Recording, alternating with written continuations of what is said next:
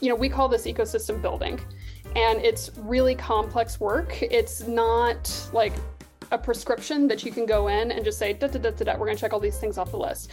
But it's having the correct mix of people that are providing educational resources, providing opportunities for people to connect in person very often, places for people to work and gather. And I think it's also really important to provide visibility.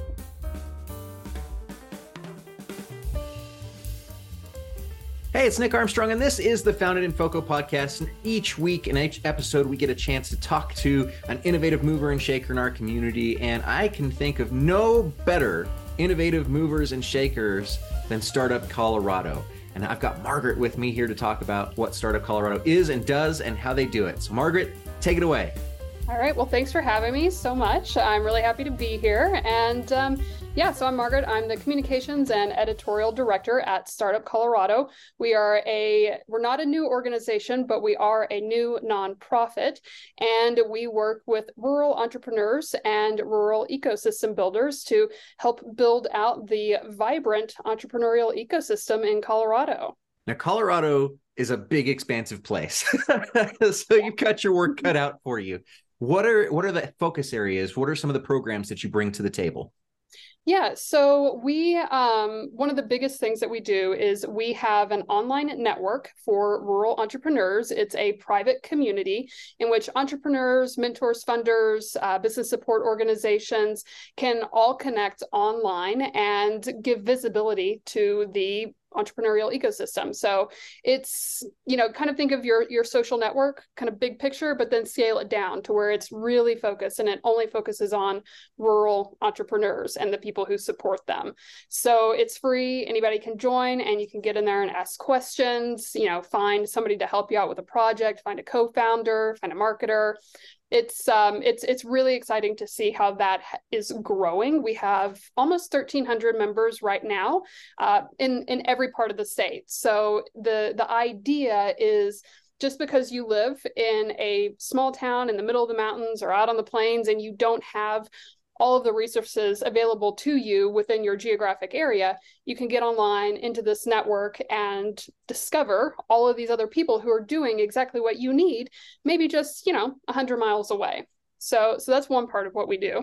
We're also, 25% of our mission is storytelling. So I have a podcast as well, the Startup Colorado podcast, which I interview entrepreneurs, and it's narrative, so a little bit of a different format than this.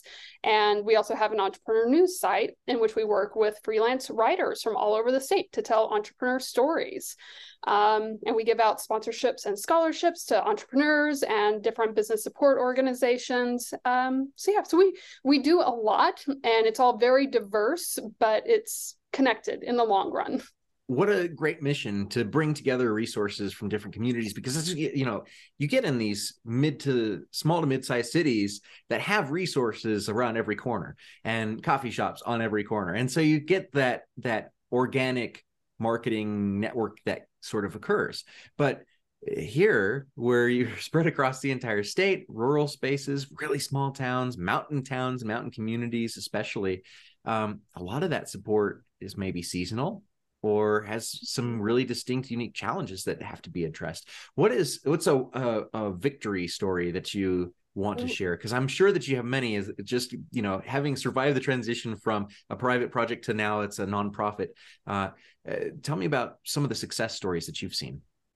Yeah, sure. So in addition to the Entrepreneur Network, we do a lot of work in real life as well. So we are the fiscal agent behind the West Slope Startup Week, which was in Grand Junction for several years, and now it's moving to Durango. We also are constantly going around the state and supporting either events that are happening or facilitating our own events. But one thing that comes to mind that kind of like crosses between real life and being online is our founder co-opetition. And we ran 2 different pilot cohorts back in 2021. And the idea here was this was an idea stage pre-accelerator program for businesses that were just getting going, but maybe weren't quite ready for other, larger accelerators. So we had different entrepreneurs from all over the state participating online, like they had weekly meetings, but then they were using the Entrepreneur Network to provide feedback to one another and kind of workshop things in that online space. And one business that comes to mind is Farm to Summit. They are a startup here in Durango that creates dehydrated backpacking meals using food, like locally farmed food that would have otherwise gone to waste. So they're kind of taking, they're taking this problem of food waste, which is related to climate change, and nobody likes wasting food anyway, and creating a product that people here in the mountains love to use. So they started out working with us through the founder competition. They were at the farmers market, and now today they have a storefront on Main Avenue in Durango. So it's really fun seeing those types of businesses where we can get engaged really early on, and maybe it's just us helping them make a connection to somebody else who can help them, or maybe it's us participating in a larger way. But yeah, we try to meet people where they're at and see where they go. Has the era of Zoom made that a little bit easier for you, or is it do you truly try to program in place, like bring an accountant to rural Kiowa County or something like that, Yeah, what does that look totally like? depends. So before we started our entrepreneur network, our team was on the ground about 50, or on the road about 50% of the time. And we were going to all of these different communities and meeting people in person, having one-to-one conversations. And a lot of that was just building trust and, learning about what is happening there, instead of, kind of this like top-down organization coming in and saying, ooh, we're going to like do all these things to help you and then disappear. So we spent the first few years just getting to know people and building those relationships and developing trust. Then whenever the pandemic happened, we launched our entrepreneur network. And we discovered that even though people enjoyed meeting online in Zoom and connecting through this online space in the network, there was still the need to connect in person. So we meet people in 3 different ways. Like there's in the entrepreneur network, there's on Zoom. So we have a lot of events using Zoom, such as our Lean Coffees, which is a organized conversation around entrepreneurship. And so those are once a month, but then they tie back into the network. And then we have real life events. So like West Slope Startup Week. And we actually just had a lean wine in Craig, Colorado, where people met up, drank wine, and had one of these structured, organized conversations around entrepreneurship. Getting that FaceTime in this day and age is such a rare thing. And especially for rural entrepreneurs, what are the distinct challenges that you're seeing? Because we know that entrepreneurship drives an economy, whether it's a big city or a small, backwater type town. So how do we keep these small businesses alive? What are the unique challenges that you're working to solve, and how do we address those as a regional economy? Mm-hmm. Yeah, it's a different answer for every community. Like there's no one size fits all solution, but I can look at Chaffee County as an example of like what works. And basically many years ago, we went in and did a ecosystem survey where we assessed like what all of the different components were in that ecosystem. So Salida, Buena Vista, and the other towns in that area. And we published a report, gave it back to the communities, and all of these different organizations kind of took that, and they had been doing their own work as well, and started filling out a lot of these gaps. And today you're starting to see a lot of different entrepreneurs either starting, like people who were there starting businesses, or people moving in and bringing new businesses to the area. And it's, we call this ecosystem building, and it's really complex work. It's not like a prescription that you can go in and just say, we're going to check all these things off the list.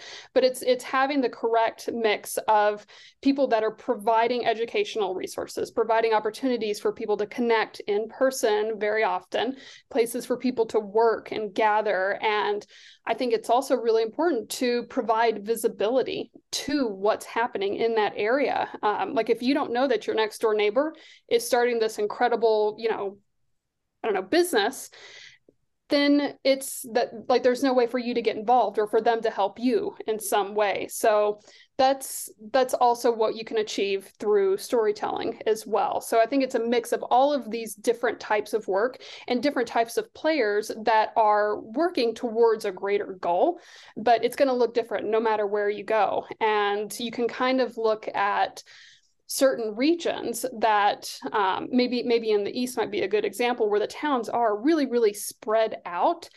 And you need to kind of have a central hub where people are coming in, and that's where they're connecting. So we're seeing that a little bit like in the Sterling area happening now. So yeah, it's different everywhere you go. But the important thing is to listen and see what's there, see what's already happening, and take advantage of the people that are already building for this, instead of, kind of coming in and like prescribing a solution. So you're in Durango. Other members of your team are spread out throughout Colorado. How many team members do you have, and what are sort of those strategic locations that you start building out that network from? So we're down to 3 right now. So there's myself, our executive director, Taylor Grande, who also lives here in Durango. And then we have Vanessa McCran, who's in Fort Collins. Actually, she's our community engagement manager. We are in the near future going to be filling some new positions. And the idea there is to get some people in different parts of the state so that we do have a little bit of greater diversity in the regions where we're just physically present, because yeah, we can't be everywhere all the time. And it helps to have somebody in that town that understands the region and can, go to, in-person events. Does it look like interfacing with the existing, like there might be a chamber of commerce, or there might be a general store that everybody goes to, and that's the gathering hub for the community where everybody's buying their supplies, they're buying their food, they're buying their whatever. And is that where it starts in a community? Like how can the audience who live in various places around Colorado join in to help on this effort? Yeah, there's a lot of different places that you can look. Probably, I'm going to plug our network again. If you go to the events page on the Startup Colorado website, we are consistently sourcing rural entrepreneurship events from all parts of the state. And so see if there's something that's already happening in your community before starting something. So do a little bit of research to see what's already on the ground. But great places to look are co-working spaces, coffee shops. Definitely check your SBDC office or other business support organization, because these are, there's great people that are already on the ground working, and they very likely have something that can help you out. I actually, one of our board members, Delaney Keating, always said that the hardware store for many communities is an incubator, and you can go in there and start asking questions and learning how to build something. So a lot of it is just getting out in real life and seeing what's happening, asking people, asking around. And yeah, there's a lot happening, even in some of the smallest communities. It's just looking and seeing what's there. Startup Colorado also offers scholarships and sponsorships, right? Yeah, so we provide small awards to both entrepreneurs and business support organizations to either help an entrepreneur go to an event, like say they want to go to FOCO, to the Startup Week there. We could offer a sponsorship in order to get them there, to cover their travel expenses, or if there's some other event that would facilitate their networking. We've given out about $175,000 since 2019 in these scholarships and sponsorships. And I think it's about 25% of our operational budget we give away to support rural entrepreneurship. Well, and hotels are expensive, right? Yeah. It's not something that's just, let me go spend $500 and hopefully learn something actionable about my business. So that's a huge service. Yeah. What does that look like in terms of funding? Like, are you seeking out grants from the state of Colorado, or how do you get to that amount? Yeah, so we're pursuing a mix of funding right now that's coming from both state funds from OEDIT, other different types of private foundations that support rural entrepreneurship, so through grants, but then also just individual donations. So if you look at our website, we have a donate page, and you can contribute anything from $10 to $5 million, which would be great. Do you find that a particular type of business has more trouble thriving than others, especially in rural communities? No, not necessarily. It's definitely with the flexibility of being able to work from home, and use the internet. It's making it easier to start any kind of business, no matter where you are. And that's definitely what we're trying to support at Startup Colorado, is the ability for people to build businesses in the places that they call home. I would say that probably one of the biggest challenges still is just isolation. And, entrepreneurship in general is a very lonely sport. But being in a rural area where maybe you're like the only, entrepreneur that that makes it even more challenging. So, being proactive and looking for opportunities to connect with other people and tell your story. Like, don't create in silence. Tell everybody what you're doing, and who knows who's going to come out of the woodwork to help you out. Do you find that structurally, as the ecosystem develops around the entrepreneurs, that some of the more the larger scale things like hospitals and actual infrastructure that comes along with regional development start becoming more likely in townships that wouldn't otherwise have access to those things? Okay, so I think it's a little bit challenging for me to answer that from our experience, because we only have about 6-ish years of history doing the type of work that we're doing now to see that type of payoff. Anecdotally, yes. When you start seeing communities like Durango, as an example, growing at the rate that it is, there is more need for that type of infrastructure. And the communities that are thinking ahead and have the ability to bring in those amenities that workers, entrepreneurs, just people in general need to make it a viable place to live, like that's essential. You need good school systems, you need good healthcare. Like that's all part of the community that makes it attractive for starting a business. Attracting those entrepreneurs makes it that much easier to have good teachers, more healthcare, and so on, Exactly, mental health resources, whatever. So do you have, and I know I'm putting you on the spot, do you have a number for this? Like, is there like, oh, when we go into a community and we start connecting the dots between entrepreneurs, we see this happen, and this is a good statistic for us to take a look at in terms of investing either in more events or investing in these types of programs, or even just donating to your nonprofit? We are starting to track that. It's still too early on for us to have those types of metrics, but we are starting to track the number of those one-to-one connections that are made, the number of businesses that are being created as a result of some sort of initiative that they participated in. And we hope to have those types of metrics someday to tell that bigger picture story. But I mean, I think everybody instinctively knows that entrepreneurship is good for a community, but it still helps to have those types of metrics to back it up. As you say, it's very complex to get those types of stats, and I'm looking forward to finding out what y'all are accomplishing. I think that it's as you said, anecdotally very favorable. Even one connection for a rural community or a mountain community can make the difference. And as we see more distilleries or more art taking place in mountain townships, I think that there's nothing but good things down the pipeline. That just means good things for the community, the teachers, the infrastructure in those places. Managing that growth, I think, is the other side of the coin that we will have to deal with as well. Yeah, that's a whole other set of issues that happens there. It's a different nonprofits problem. Yeah.